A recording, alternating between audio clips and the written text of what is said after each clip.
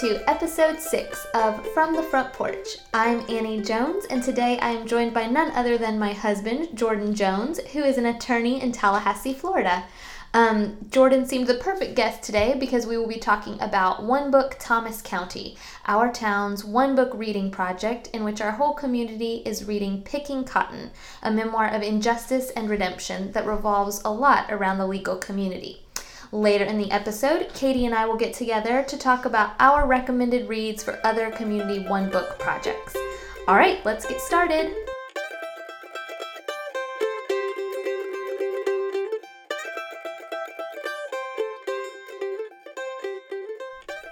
Jordan, we have our own podcast today. I know, it's so fun. Sometimes I think that if we just had a tape recorder on at all times, it would make a very interesting podcast. I think it would be funny, but... It might be funny only to us.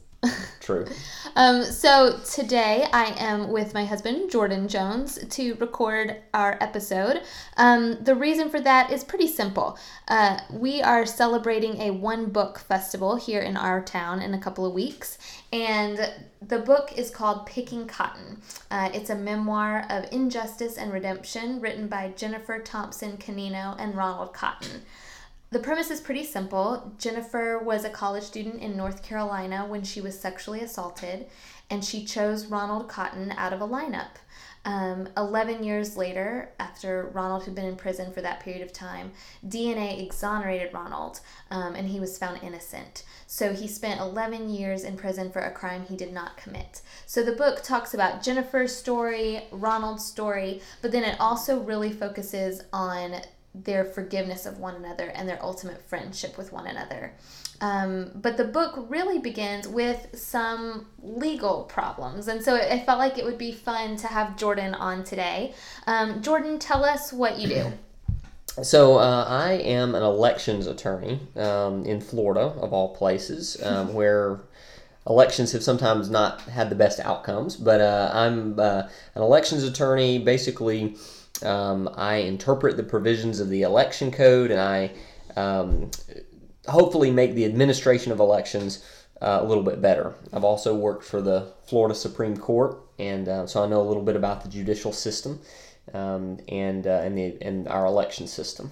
So even though Jordan's expertise is not necessarily with criminal law, he and I will be participating next week in our town's opening One Book event. So One Book is launching on October 2nd. By the time you hear this, it might be this week. On October 2nd with a mock trial and jury selection demonstration. So Jordan and I had the pleasure of participating in this event. A couple of weeks ago, we took part in a trial, pun intended, run of this thing. And so we sat in, acted as jury members, and kind of sat at the feet of a professor from Valdosta State University, Greg Rabideau. So Greg is a professor at VSU. He also does some lobbying work in DC, and turns out he's a very gifted teacher. So he is running this mock trial event for us. Picking Cotton is mostly about Jennifer and Ronald's stories of forgiveness and overcoming this really huge burden that they both carried. But it does begin with a legal case. And so it felt like a fun way to start our one book program. And Jordan and I were thrilled to participate. We're kind of nerds, and we love this sort of thing. Anytime I get to go to a courthouse or take a picture of a courthouse, I'm absolutely thrilled. Right. So this was right up our alley. So, Jordan, before we kind of get started, tell me, I know you haven't finished the book, which, if anybody is listening to this, Jordan and I met in a Great Books program. So I thought when I met Jordan that he was an avid reader, but I sold her a false bill of goods. So I thought that Jordan was an avid reader. After law school, he became a very rare reader, but he is going to be reading Picking Cotton. And the reason I even have a copy of Picking Cotton actually is because of Jordan. Yeah, I don't remember exactly what had happened, but somehow I think I had offended you, and I don't know what it was, and I thought, well, I'll get her a prize, and what better prize than a book? So I went and I found this book, and I remember I picked it out and gave it to you, and you eventually read it and thought it was amazing. Yeah, and I actually took a really long time to read this book, not because I didn't want it. I actually remember really wanting this book when it came out a few years ago. But as big readers are wont to do, my eyes were bigger than my stomach, and there is a stack of books next to Annie's nightstand right now, and it's almost as tall as she is. So right, so I have a book problem. So sometimes books get stuck at the bottom of the pile. My brother has gifted me many books that I think he insists I have never read. I try to read them all, but it does take me some time. So Picking Cotton sat on my shelf for a little while, and this summer, our one book committee started to get together. This is a project Thomasville has done once before, so we're trying to make it an annual event. So I went to these committee meetings, and we were trying to pick a book for 2014, and I thought Picking Cotton would be an awesome community-wide read, especially for our region of the country. So went home after a committee meeting, picked it off my shelf, and I believe I read it in one night, and took it back to the committee and said, we've got to read this book. So I love this book. We have already sold almost 100 copies out of the bookshelf. Why do you think, Jordan, that this book might resonate with our community?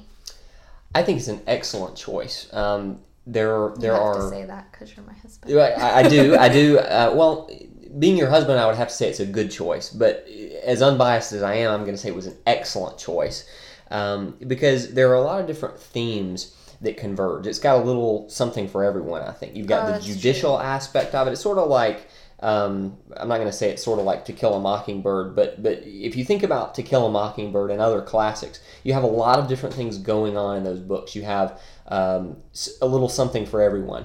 For the lawyers, and for the lawyers in all of us, the people who seek justice, you have a court case. For those of us who are kind of bleeding heart idealists, you have the issue of race and the downtrodden and society kind of stomping on people and who's going to rise up and be the hero. And for those of us who are, in the case of To Kill a Mockingbird, for those of us who are perpetual children, you've got that aspect. So I think similarly, Picking Cotton has a lot of different themes, and there's a little something for everyone. And that is what I've heard a lot of people comment. So this is a memoir, and I know not everyone is a huge nonfiction reader. I happen to love nonfiction. But my mom, for example, is a fiction reader. And she kind of was hesitant, wasn't sure she wanted to pick up Picking Cotton. But I kind of made her buy a copy. So she bought a copy at the bookshelf the other day. And I called her a couple of days ago, and she didn't sound too good. And I said, are you okay? What's the matter? And she said, well, I stayed up until 1 reading Picking Cotton. And then I woke up this morning at 5 to finish Picking Cotton. Open this book at your own risk. And so she really enjoyed it. But I think you're right. I think this book has a little something for everybody. So many people love these John Grisham legal thrillers. This is a legal thriller. It's disconcerting because there are some legal issues in this book that are going to kind of make your stomach turn a little bit. And it's true. This isn't fiction. This happened to real people.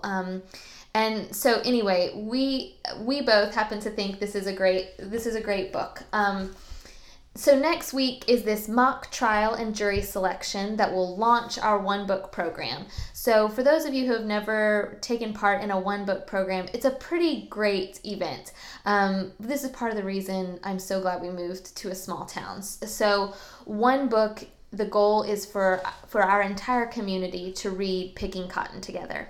And to lead up to this event, we're hosting a mock trial and jury selection on October 2nd. So by the time you listen to this, I think it might be the week of this jury selection mock trial demonstration. And then there's a night of music and poetry. There's a lessons learned, this night of stories of forgiveness. There's a criminal justice perspectives event where lots of criminal justice professors and professionals will come together and answer some questions. There is an Innocence Denied evening where Seth Miller, who is the executive director of the Innocence Project of Florida, will be talking to guests and attendees about the Innocence Project and the work that they do. So all kinds of events leading up to our October 18th author event. So Jennifer and Ronald are going to be here in Thomasville. We are thrilled to host them. But before any of that is this mock trial and jury selection. So Jordan and I happen to consider ourselves a little bit nerdy. A lot nerdy. And we immediately volunteered for this event. So Jordan, kind of tell us what this event is and why you wanted to participate, besides the fact that I kind of asked you to. Well, I was thrilled to do it when I realized what it was going to be, and then I became even more than thrilled after I sat in on our first sort of dress rehearsal.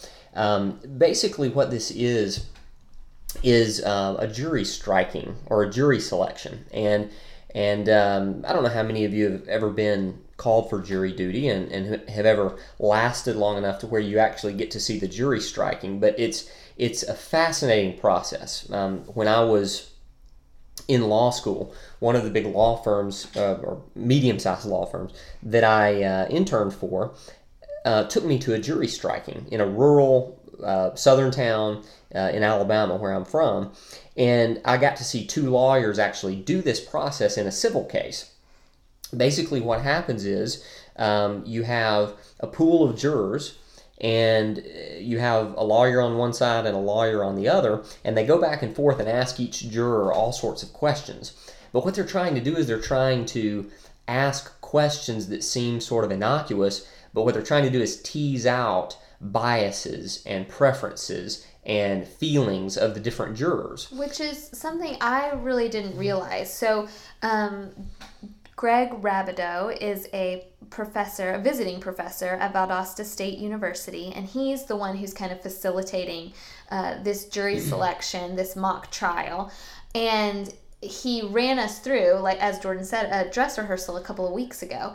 And he began asking questions that, you're right, seemed so innocent, and then you realize what they're really digging for. And it was like sitting in a psychology class or something. I was completely mesmerized. I'm a big reader, but I also happen to really enjoy crime shows. I do not know why. I love Law & Order SVU. I love Criminal Minds. I don't know. I don't watch them in real time. I watch them on Netflix or on those USA marathons that are kind of addicting.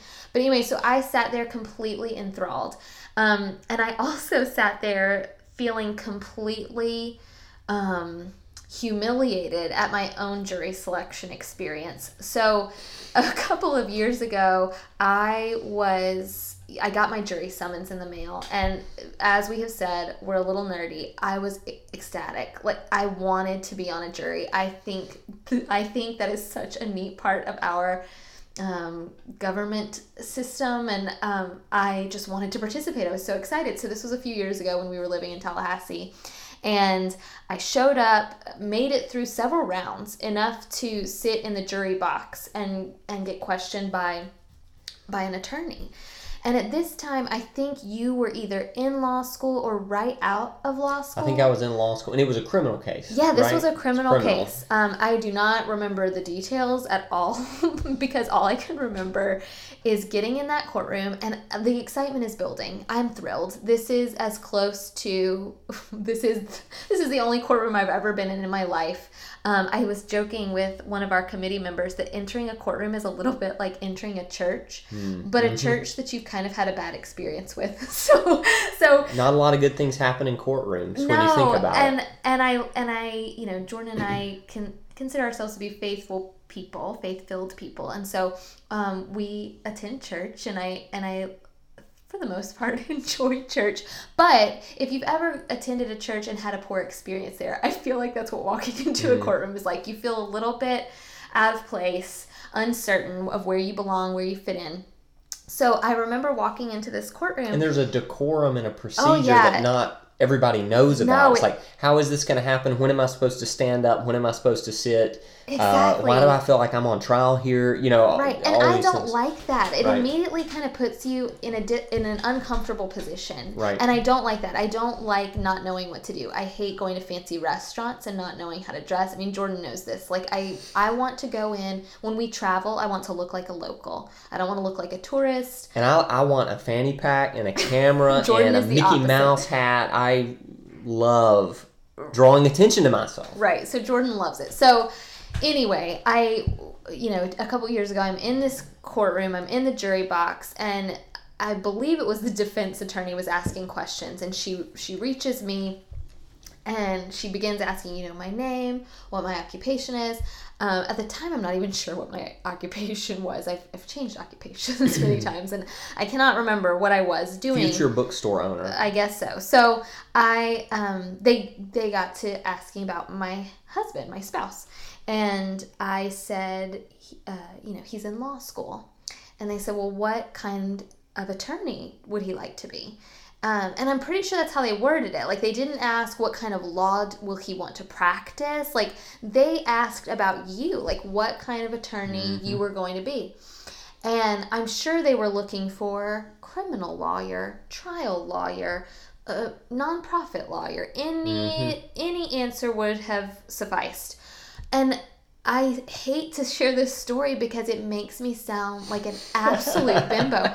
But I'm sitting there and I just say, well, he wants to be the good kind. He's the good kind of lawyer. Which I don't even know what I meant by that. But it's true. I wanted you to be a good kind of lawyer, and you are. But the defense attorney, I am sure, looked at me with such confusion and disgust. Like, what do you mean a good kind of lawyer? And I didn't even know how to respond to the question, and I kind of bumbled all over myself. And needless to say, I was not selected for the jury. But that brings me to sitting in this courtroom a couple of weeks ago, going through this dress rehearsal, and he's asking questions like, what television shows do you watch? What do you do for fun? What does a Saturday look like to you? Questions that I would love to answer because I love Q&As. I love, magazine quizzes. Give me an online quiz and I'm a happy girl. So I love this kind of stuff. But you're right, is slowly pulling out this information, these biases, to figure out, do you belong on my side or are you going to be on somebody else's side? And I found that fascinating. And I guess I'm curious, you're an attorney, so this might have seemed like old news to you. What did you find interesting about this whole process? Well, I must say, I was completely mesmerized the whole time. This guy is an incredible, I know he's a teacher by trade, but he's an incredible teacher. And if you come to this event, you will be mesmerized. I guarantee you will learn something.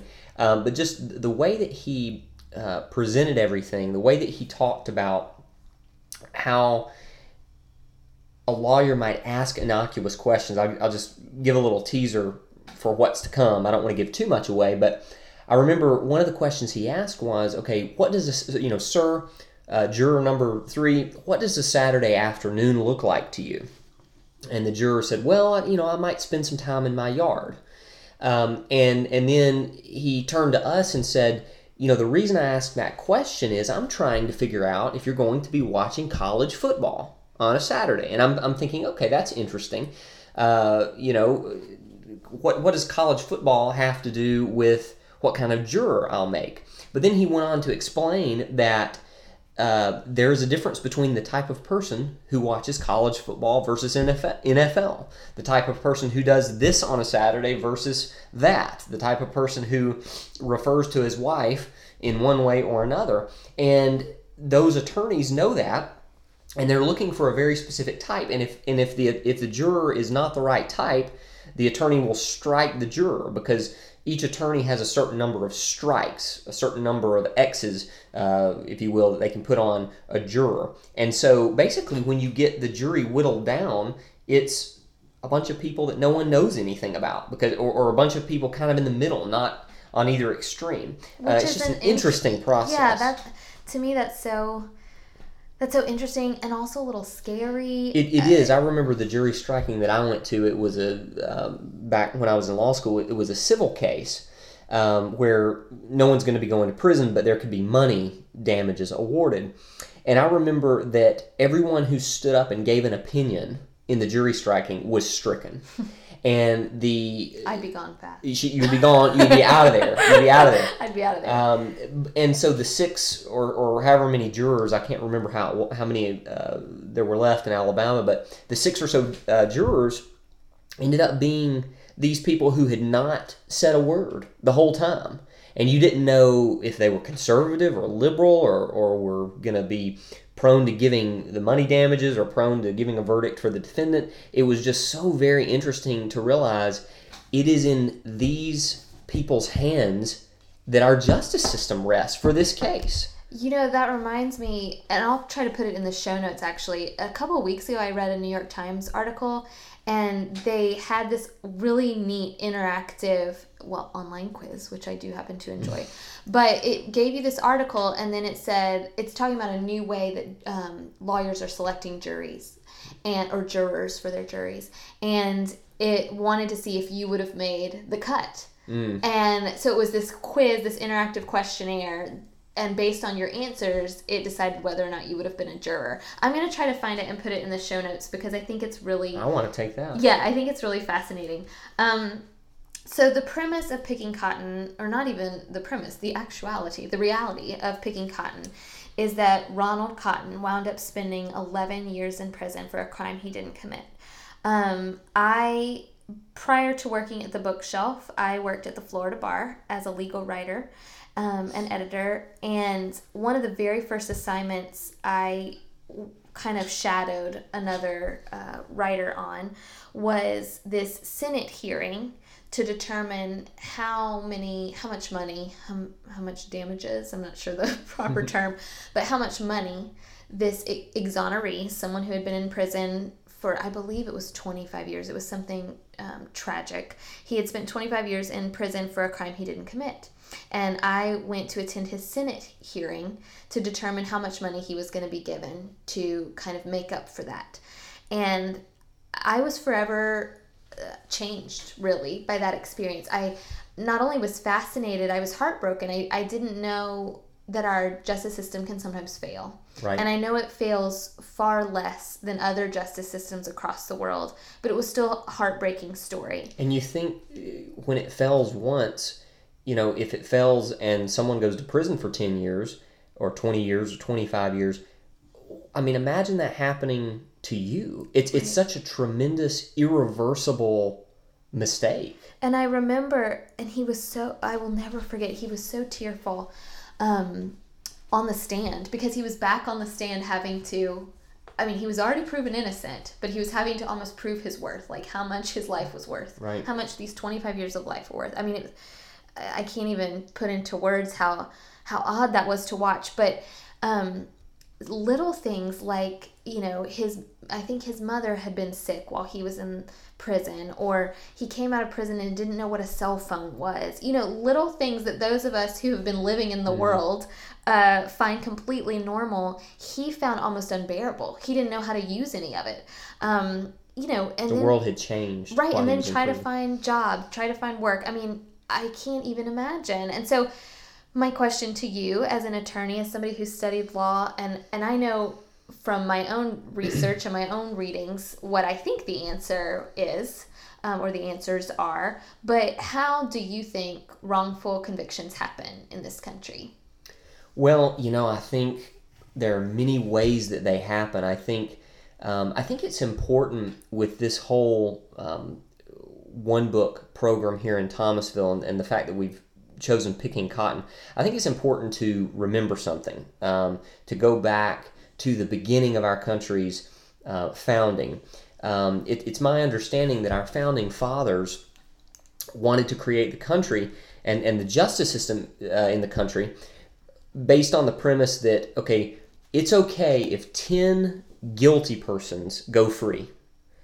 But we don't ever want one innocent person to be imprisoned if we can help it. And so they design the system to be slanted in favor of the criminal defendant.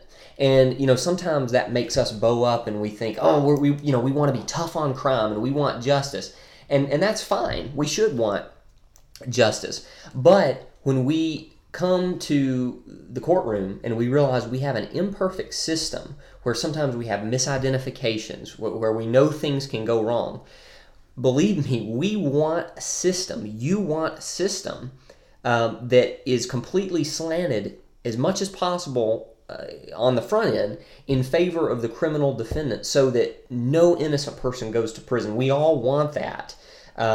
And that's why there are certain protections in criminal law, like the fact that the prosecutor has to prove the case beyond a reasonable doubt. That's I've read in cases before that's 95% chance or 96, 97% chance that this person did the crime. Not more likely than not, or well, yeah, I think he did. Yeah, he looks guilty to me. Nothing like that. We know he did the crime. Beyond a reasonable doubt, we know that. And it's important whether you consider yourself a conservative or a liberal or a libertarian or a Tea Party, whatever you consider yourself.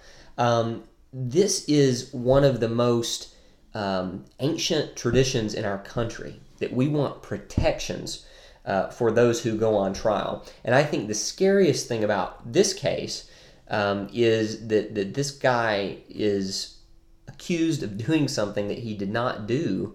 And the case of the gentleman that you saw in Florida, he'd been convicted of something that he didn't do. That can happen through eyewitnesses actually remembering what they have seen, which is I think we're going to go into more. Right, which is what happened in this case.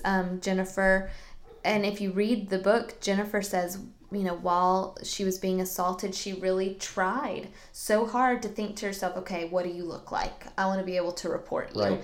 And despite her efforts, she identified the wrong guy. Eyewitness misidentification happens a lot, I think, or at least a lot in these wrongful conviction cases.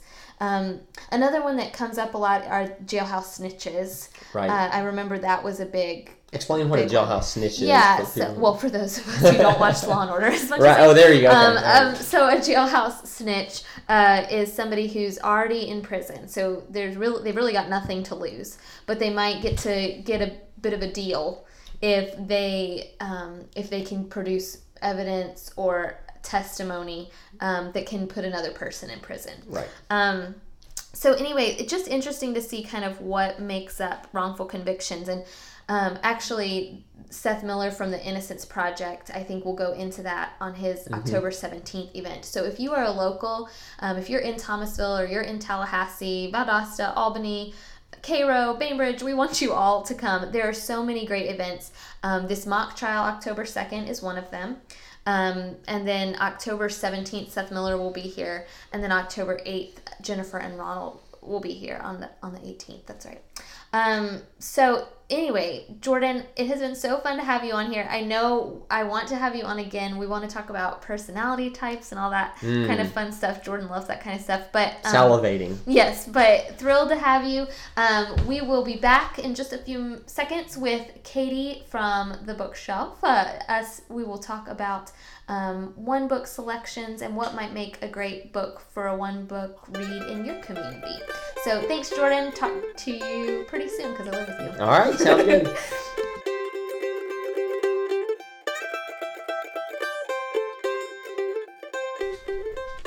Hey, Katie. Hey.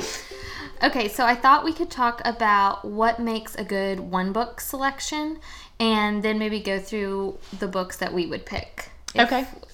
Since we've both kind of sat in on these committee meetings and things like that, I thought we could brainstorm together. That sounds good. And maybe, have you already talked about the history of one book and what the purpose and mission of one book is? So I talked about it a little bit with Jordan when I recorded with him, that one book, the goal is to get the whole community reading the same work of literature. And so trying to reach maybe reluctant readers, trying to reach a different kind of reader, which makes a one book selection actually kind of tricky, I think. Mm-hmm. So I didn't talk necessarily about the history of one book nationwide. I talked more about it in terms of Thomasville itself. Okay. Well, just to give you a little history in Thomasville, this is actually my way of indoctrinating the city because we did it in Philadelphia and loved the program up there. And so when we moved here, I thought this would be a really fun program. Nancy at the library had also had experience with one book programs. So I talked to her and said, hey, can we do this program? And of course, Nancy's a yes person, which I love. But when we talk about books that we think are good one books, you'll go back and see, I really think a lot of it is books that I want the town to read, to change their ideas, or to not even change their ideas, to make them think about. Right, to introduce the ideas to introduce ideas. So anyway. So what books would be on your list? Well, I have a good bit, but some of the books that I chose, I would have chosen just for the author. So for instance, Wendell Berry, I think he would be a great person to come. This is one I've been pushing for the last couple of years, because I think we're in such a rich ecology. Several of the books I think tie back to our local ecology, and just because I like Wendell Berry's writings about small towns and nature, so I think philosophically any of his books would be interesting. The Port Williams books about living in a small town and the small town dynamics are kind of fun, but then I also think it might be interesting to do poetry sometime, because who knows how to read poetry, and Right. That would be a fun discussion to have with the whole city. That would be. I wonder, so sitting in on these committee meetings, one of the books that came up when we were choosing Picking Cotton was Freakonomics, which I know you loved. And a lot of people sitting at the table had loved it. I will admit that I didn't read that. I think that was I think I would have had to be pretty young to read Freakonomics. So I haven't read it, but I flipped through it before we did our vote around the table. And I thought, I find this book interesting, but I think only a small population of this town would find this book interesting. Yeah. And I wonder, in one book selections, who you're supposed to be keeping in mind. Do you know what I mean? I do. And maybe that needs to rotate, but I would definitely put Freakonomics in that stuff white people like right under NPR. I guess that's what I mean, this really, I don't know, elitist, or but although it's accessible. I feel like it was a pretty accessible book just based on my flipping through the pages. But I do like Wendell Berry, and I think that would be, because it kind of has these southern elements too that I think would really appeal to people. What else you got? So Wendell Berry was on the top of my list. Ecology of a Cracker Childhood by Janice Ray. I think a lot of people were you. Yeah, I think a lot of people have already read her here. But maybe it's just the people who are already followers of her, and maybe not the town as a whole. Yeah, I like her, and I think she'd be fun to have, and I think you could have some really great lectures and events about the book. Yeah, a book by her. And similar to her, except maybe a little bit bigger of a name, it's Ron Rash. Oh, yeah. And specifically Serena. And again, he touches on some of the elements of what it is to be a Southerner, but might have a little bit more of a plot, and may appeal to a broader audience, and especially the male audience, which I think can be kind of hard to capture. They're tricky. And Serena's about to be a movie, I think, too. Oh, good. Yeah, with Jennifer Lawrence, I think. So that could be relevant. So that could be a fun tie-in. We're thinking about doing a fiction and then a nonfiction. So this year was a nonfiction, so next year going back to fiction. Okay. Which I think could be a good idea. Yeah. That's a really good idea. So what's on the top of your list? Well, so when I go back and when I look at other towns who do one book, so one book events are thrown all over the country.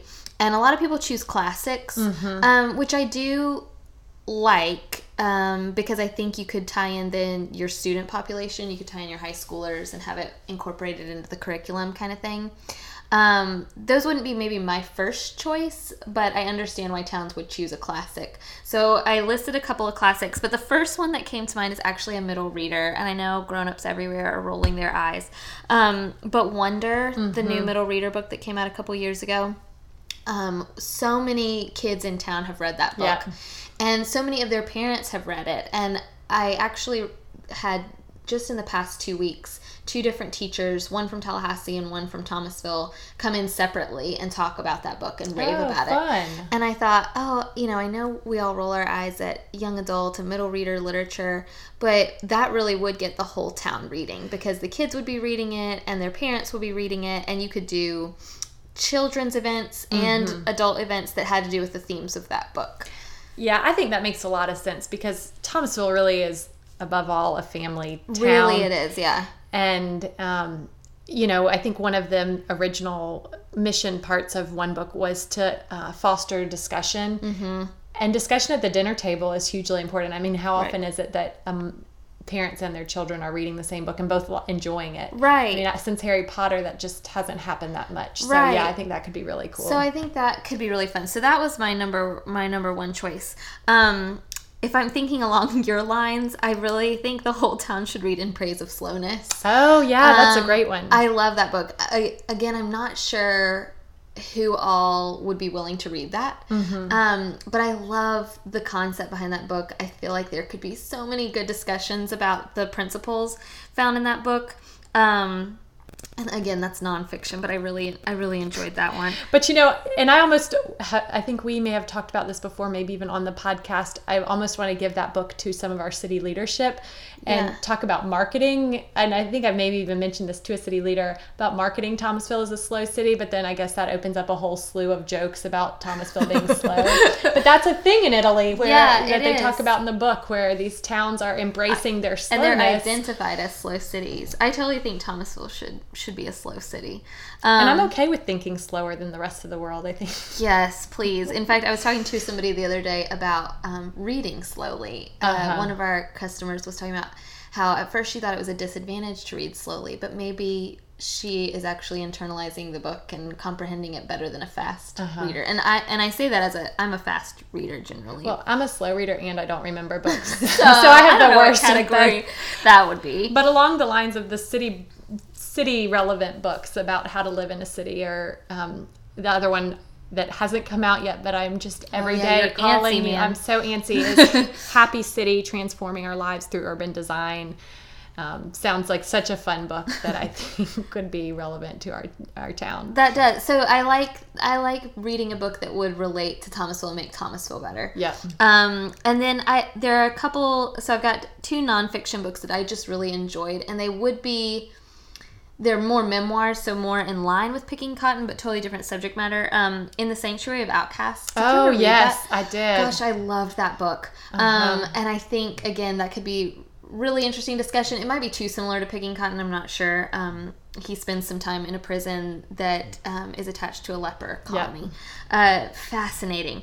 I personally adored Quiet by Susan Cain. And introversion and extroversion is I feel like all the rage online right now. I feel like I'm reading lots of articles and blog posts and things like that have to do with those things. It's a little sciencey, but so again, I'm not sure. You want a book that your whole community can read together, so I don't know. And then my fiction books are the Mitford series, which they're oldies but goodies, and I feel like you might hit a different population that hasn't read them yet. Gilead by Marilyn Robinson. I love that book. Ooh.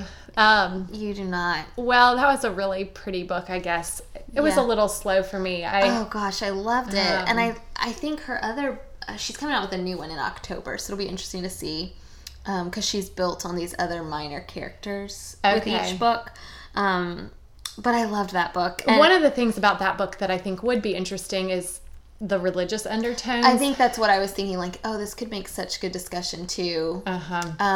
Which is funny because in committees and the way these One Books are chosen, it's often hard, because I know this happened last year when we ended up choosing Mitch Albom, which wouldn't have been my first choice.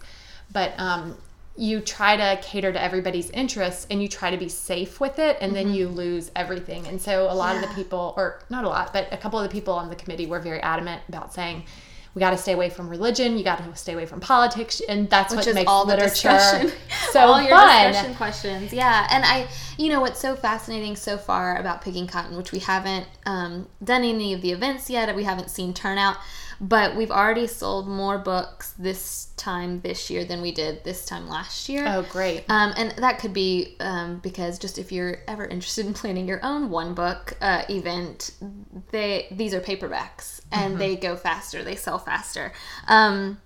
But already people are coming in the store and discussing it. And as much as I loved Mitch Albom when he came to town, I thought he was fantastic. Timekeeper didn't generate conversations the way this is already. And I dropped my notebook. And then I don't know I know a couple of people have come in saying, oh, picking cotton, it's kind of heavy. But I'm encouraging them to power through, because that's the whole point. I mean, Right. we need to be talking about these things. And even if the first couple of chapters make you uncomfortable, you could even skip those and move on to something else. But anyway, and I guess another one that I know a lot of the town has read already, but I think it would bring about really great discussion, is Defending Jacob. Did you read that one? I didn't read it, but I think a lot of the bookstore customers have read it. I don't think other people have. Right. Well, I hadn't read it till this year, and it came out a few years ago. But I picked it up at an airport because I remembered vaguely that a couple of customers had said, "Oh, you needed to read that book," and it was a really great page turner. And Jordan and I were talking when we recorded our part of the podcast that legal thrillers seem to be a genre that appeals to all kinds of people. Oh yeah, that's a good point. And Picking Cotton, Jordan said, had a little something for everybody. And I think that's what you've got to kind of look for in a one book selection. Oh, good. Well, I do think Picking Cotton was a great choice, and a lot of great events look like they're lined up. So, Annie, do you want to tell people a little bit about how to find out more? Yeah, absolutely. So all of our events start on October 2nd, and then there's a week of events from October 13th through 18th. You can find out more about those at our Facebook page, facebook.com/One Book Thomas County. You can also find it through the Bookshelf website, bookshelfthomasville.com. And then tickets for the author event are going to be sold online at the Thomasville Center for the Arts website, which I'm blanking on at the moment, but I will happily put it in the show notes. Okay, thomasvillearts.org maybe? I think that's right. Okay. We'll put it in the show notes, and I'll link all those for you as well. But thanks for coming in. All right, looking forward to joining the conversation.